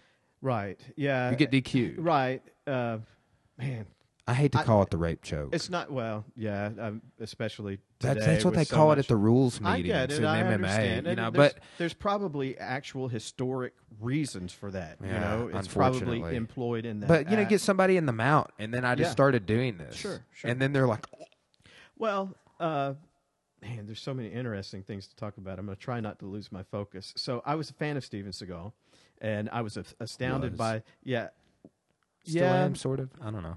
I I'm was too. I'm still a fan of that guy who was making those movies back then. Yeah, you I know. am Do you not a know the fan of- story of his martial arts background? Yeah, that's what I was going to Yeah. say. So the first thing I did was check him out. I'm like, well, this looks legit. Is he legit? And then I found out, he actually was allowed to have a dojo in Japan. Well, Unheard of. Very few people get to do that. So he's legit in Aikido. No question about that. But I had a buddy that took, I'm not going to remember the name of it. It's a Korean style. He was really good. One of the Kwans, maybe, or Was it? No, man. wouldn't have I been know. I'm Shotokan. no, and I'm going to get it wrong anyway. So, anyway, he had a video store back in the time when you would rent videotapes before it was streaming. And he said he had Steven Seagal in the store, and he also had Jean-Claude Van Damme in the store. And immediately I started hounding him, like, Steven Seagal, what's Steven Seagal like? You know, what'd you think of Steven Seagal? And he said, you know, he's all right. But let me tell you, that Jean-Claude Van Damme, that dude is bad. And so he has credibility for me because I know what he can do. I mean, he and I have, you know, danced enough that I have respect for this guy. So when he's looking at the two of them and says Jean-Claude, because I would look at Jean-Claude's movies and I'd say, this looks like a kid who's doing a color by the numbers. Step 1, step 2, you know. I'm like, I don't want to watch a guy do a kata in the movies, you know. But I tucked that away at the time. I said to myself, well, he may be more than what I'm seeing in the movies. That, after all, is show business, you know. So Yeah. You know, have you ever heard of the fighter Mirko Krokop? I don't think I can He's say that. he's a famous. His real name is Mirko Filipovic or something That's like easier. that. Yeah, Filipovic. They call him. He's a Croatian cop, so Oh, they call wow. him Mirko Krokop. Oh, I get it. Yeah. Mirko Krokop. So he learned to kick, and like he's knocked people out with some serious head kicks. But he learned to kick for watching Jean-Claude Van Damme movies. Well, yeah. And if Yeah. I'm not mistaken, and I would have to look this up, but if I'm not mistaken, Steven Seagal was allowed to do that in Japan because he married a Japanese So lady he wasn't whose Gaijin dad. anymore. Yeah. was one of Yeshiba's black belts. Well, there you go. If I'm not mistaken. Well, yeah, I don't know what all the facts are, but if that's right, it would make sense. I'm not taking anything away from his skill set. I don't know him personally. I've never seen him in real life, so I don't know. What it taught me was that, well, I guess you can just say don't judge a book by its cover. Because what you see, and you brought this up, what you see when you see, I don't know what to call it, the spectatorized form of martial arts. Sport. It is a thing to itself. I like it as a sport. I enjoy watching that as a sport. I just don't say that is the same We thing say as this a martial lot. arts. Highly stylized. It is, because what you do at the beginning is you start imposing these limits. Okay, here's where you can be. So you set an area, and you say, here's the stuff you can't do. And so you're already pulling stuff off the table. Here's how long it can go. With every one of those things that seem minor, you've changed it from real life. In real life, this is the list of things that you can't do. Everything's on the table. The area that you can be in is any area you can be in. That's another thing too. I'm so glad that I actually study all this other stuff, because like some of my guys that only do jiu-jitsu, I'm like okay, let's say somebody has a slight, like maybe an upper hand on me in jiu-jitsu, Right. or they're like even on the same rung as me in jiu-jitsu.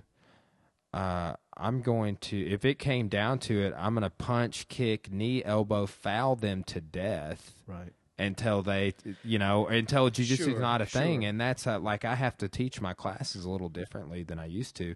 In the beginning, everybody came to me for MMA.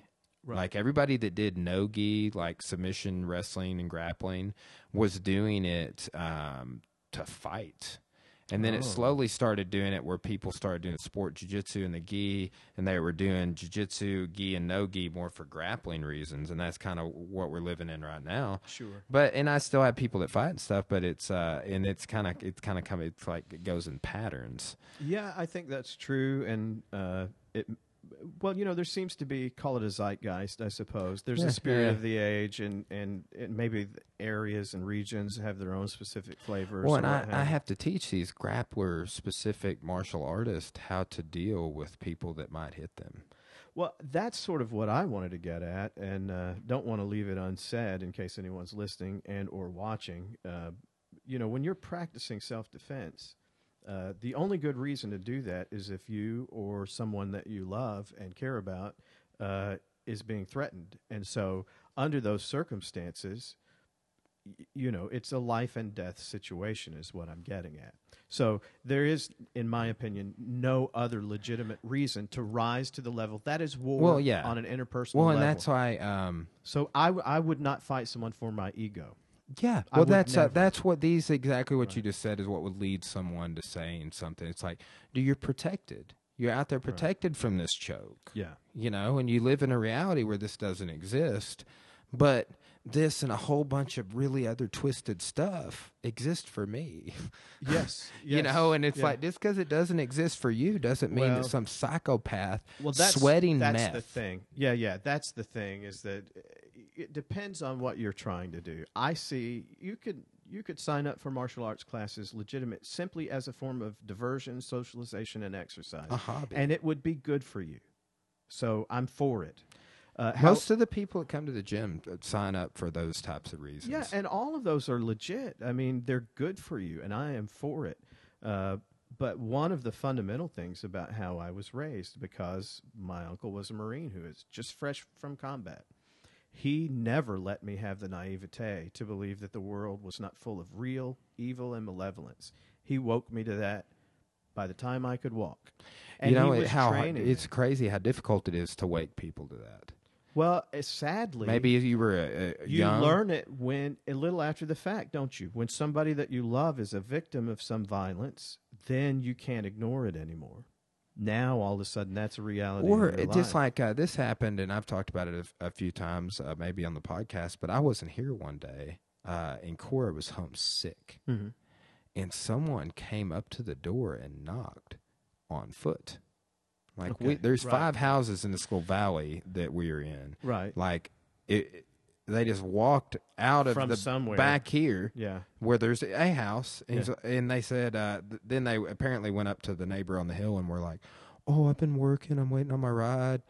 And it's just like, you know, I was kind of like, I was telling Cora, I'm like, yeah, I know. I'm like, what? You didn't answer the door, did you? You know, did you immediately go get the gun? Right. And, right. you know, it's just like, because that to me, the gravity of that situation was like, what was Sure. that person doing walking up to my house and knocking on the door? Right. Right. It And just it's kind of sad. freaked me out. It's And- sad but that it's that way now. when it didn't freak her out as much as I would have liked it to. I'm sure she has a pretty well developed sense, though, because in my opinion and my limited experience, if you have some experience, both real life and in practice, like you would do in a dojo, you can start to read people's intentions better. Mm-hmm. Cops will tell you they can look at a guy and they know by the tics on his face, by his body posture, they know.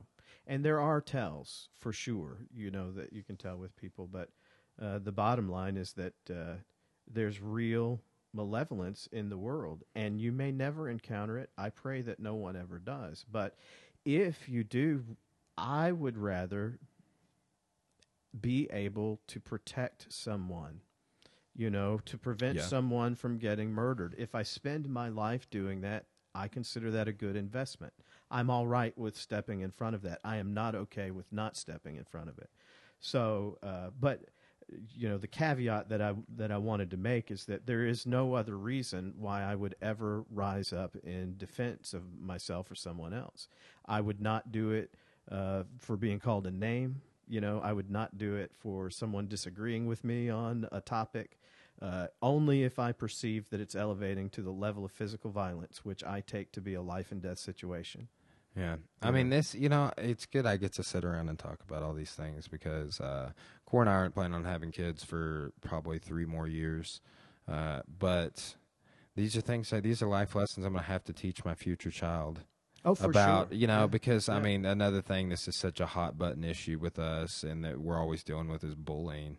Oh, right. And even Right. like, so in this next door, the glorious state of Missouri is trying to pass bans on kids like under 16 being allowed to train in combat sports and stuff.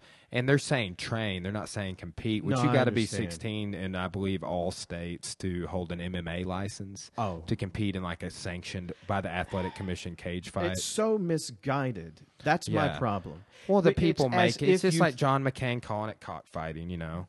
Don't you know that, in fact, all the literature, it's not ambiguous, by the way. Peterson will bring this out. I don't know if it's in his book or just in things that you watch, but the scientists do not disagree that rough and tumble play, without exception, benefits children, their sense of balance and positive adaptation to the world, I and agree. their I've level seen of it. success. And I mean starting at the time that they're old enough to wiggle their little arms around. We with start you. as young as I mean, it's super basic, but 3. And I have one of my guests, Chris Hausnick, his daughter has been doing the programs, man, since she was maybe like 4, like just turned 4, maybe even when she was 3. But she is just like coming up through the programs, and like she just like knows like arm bars and omoplatas and crazy things that like your typical 6-year-old girl does not know. Right, But she's just been doing it and Of been course. rolling right. for like over 2 years. So here's the question, and I don't have the statistics, so I don't know, but I will likely check it out when I get back home because I'm bringing it up. So I would be willing to bet a person who would look at the data would find that engaging in training in either martial arts or firearms use will make you less prone to violence, not more. Yeah, and more confident. I would totally agree. Yeah, it's the people who are more threatened that are more prone to explosions. So I've watched this. Now, I know this by my own experiential knowledge, that the guys that I've taken martial arts with are never bullies. They're not bullies. They're the guys that they can take it on the chin. In other words, they will hold their composure because they are not actually threatened by other people's behavior. They know that if it becomes serious, that they have a skill set. They can address it if they need to. So I've seen those kind of people avoid fighting a lot more. I've never seen any of my friends, and most of my friends growing up were concealed carriers. I don't know if it's just because I live in the Deep South or if it was just that was the set of people that I hung out with. I never saw one of them ever pull it. Never one time. I wonder if I it's never ever pulled gonna mine. if it's ever gonna become that, like, oh, you Southerners, you're the concealed carriers. I'm sure that, yeah, because this is just as a point of logic and reasoning. When you engage in what they call ad hominem attacks, which mean at the man, Yes. so you attack yeah, the man. Fallacy. Generally, that's because you find that you are losing on substance. So, yes, I expect lots of attacks like that. I've had plenty. I mean, as a Southerner, there have been many a time when I've talked with people in different places, like in D.C., especially metropolitan areas, that will tend to make the assumption, whether they speak it or not, that you're from the South, so you're stupid. Well, it's not necessarily to my advantage to disabuse them of that misunderstanding, because being underestimated can actually be a powerful position to be coming from. But the way that I look at the world is what matters is things that are true, things that actually work. So if your stated goal is to make people safer and your policies make them less safe, perhaps it would be wise to acknowledge the truth and attempt a better policy, right? Yeah.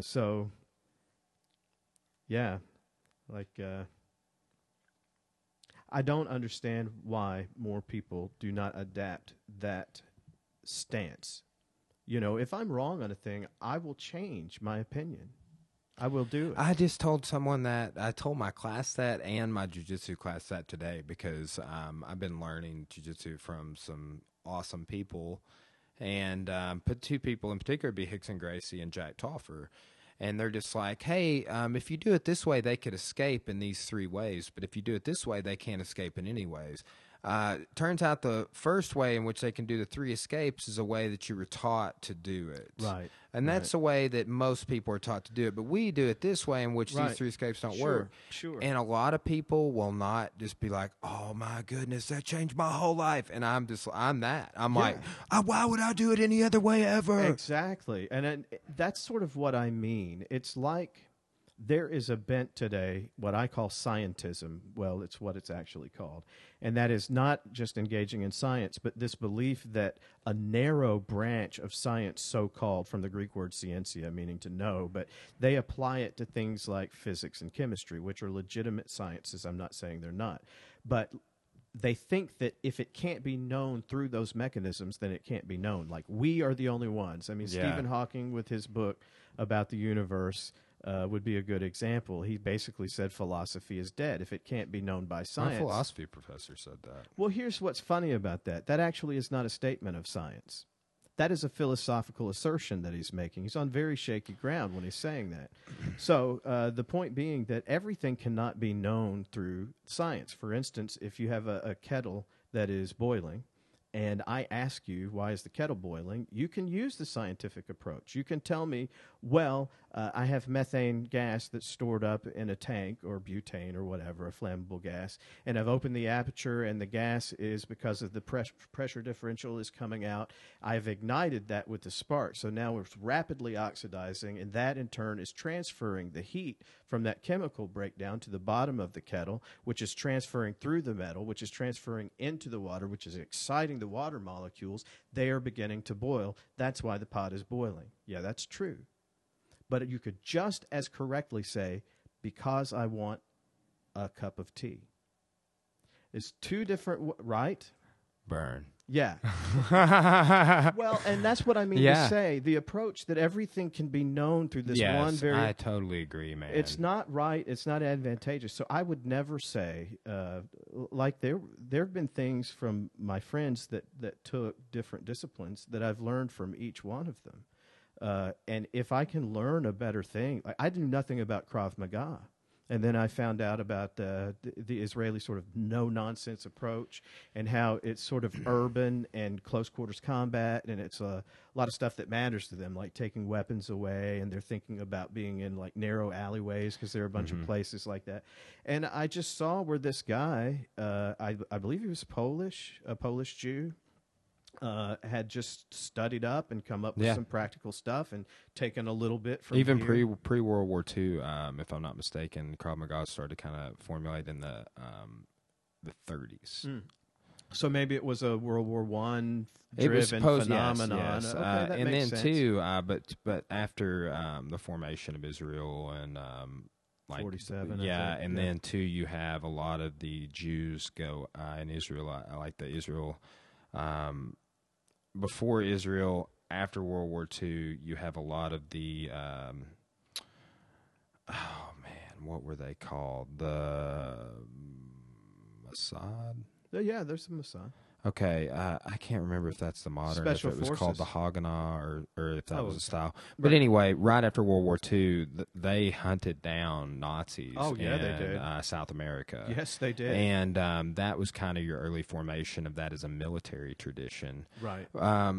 You know, like we take a different approach even than a lot of mixed martial arts gyms, and I've been doing this since 2013. And like we had somebody really, like all three of our fighters just killed it the other night in boxing, kickboxing, and MMA on the same card. Nice. And but like a lot of your boxing gyms don't do MMA, and a lot of your MMA gyms don't do boxing, Right. and so on and so forth. So you have a little bit of sometimes people being deficient and these big subsets, and you get that in Krav Maga. Like a lot of they're like, yeah, we based it off boxing, but we've never studied any boxing. Right. And so, like, I took a different route, and I'm like, yeah, we do boxing every day, but we study the sport of boxing and boxing by itself. Right. And then we start, Yeah. see, something you will only get sport-wise in kickboxing or MMA is the concept of, or self-defense, like punching to set up elbows.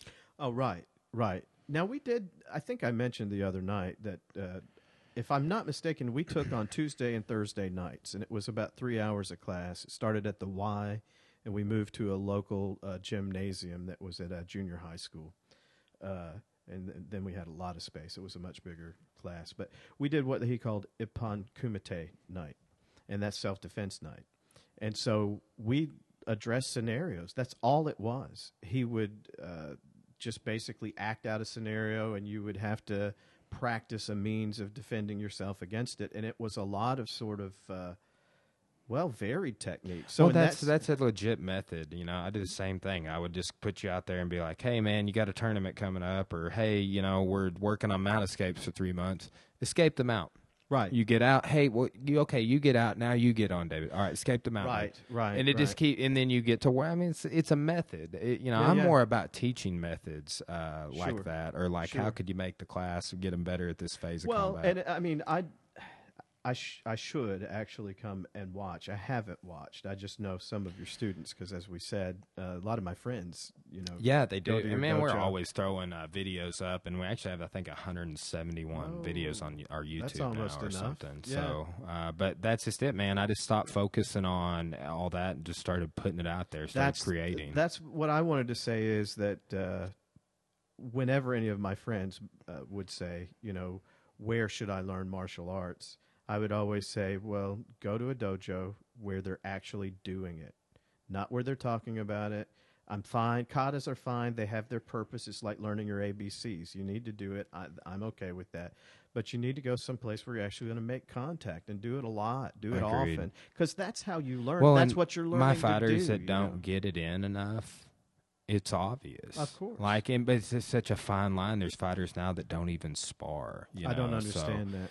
I do because, man, I'm telling you, like, Takes so much out of you, so much well, risk of injury, that sort of your thing. brain. Yeah. I've had headaches after sparring numerous times, and that is it's kind of a daunting. That would seem to me a matter of balance more than do you do it at all. I would it say is you totally do it's it all in balance, the right amount. a balance, especially with competitors. Like it's this weird thing when you're competing. Like a lot of the athletes I deal with, they have, and I talk to them about it. So much psychology on it. It's like they're never satisfied with their training volume. Right. That could always be doing more. More's not always better. Yeah, exactly. And that is the case with sparring. Since you love Voltaire, the perfect is often the enemy of the good. That's something I'm trying to learn for myself. I have perfectionistic tendencies. Me too, man. That's why, like, with music, I'm that way. But with, like, this podcast and with the videos, it's like, who cares if it's perfect? I'm just going to put it out there. If I got a mistake, I'll fix it later. Yeah, I think we should look at perfect less like a still photo and more like a movie. Perfect is more about a process. It involves making mistakes and learning from them. That's perfection, not achieving this instant flawless thing. That kind of thinking is actually counterproductive. It leads to depression. It leads to procrastination, things that actually make your life worse. So, and I'm saying that to me because this is I still fight it. I still fight over, what's the right word? Scrutinizing every little detail of a thing. One of the things I tell myself often is, okay, the main thing is to keep the main thing the main thing. So remember what's important. Also, I'll say, okay, just do the next right thing. You don't have to figure out the whole. That life. likens back to the living in the moment that we've each mentioned on our own particular account. But yeah, man. Well, dude, I got my other guest here. Oh wow! Yeah, we've literally talked. 2 yeah, hours. well, man, I wasn't planning on having another guest today, and I had a podcast fall through yesterday. Yeah, so you got to make some. I was like, he texted me. This counts for 2. If we went 2 hours, this is 2. Well, man, I would love to have you back anytime. on. Hit me up. I love just being able to sit down and like, oh yeah, me too. But dude, that was and too. Like as soon as I was talking to you at the podcast, I was like, dude, you gotta, or at the coffee house rather, who the owner of the coffee house we were talking at is the guest. Oh, so, excellent! How perfect is that? So, but I was like, dude, you got to come on the podcast. Yeah, I really enjoyed myself. Anytime. Well, man, we'll go ahead and wrap it up. Mr. David Brown, thanks so much for your time, and we'll look forward to having you back on in the future.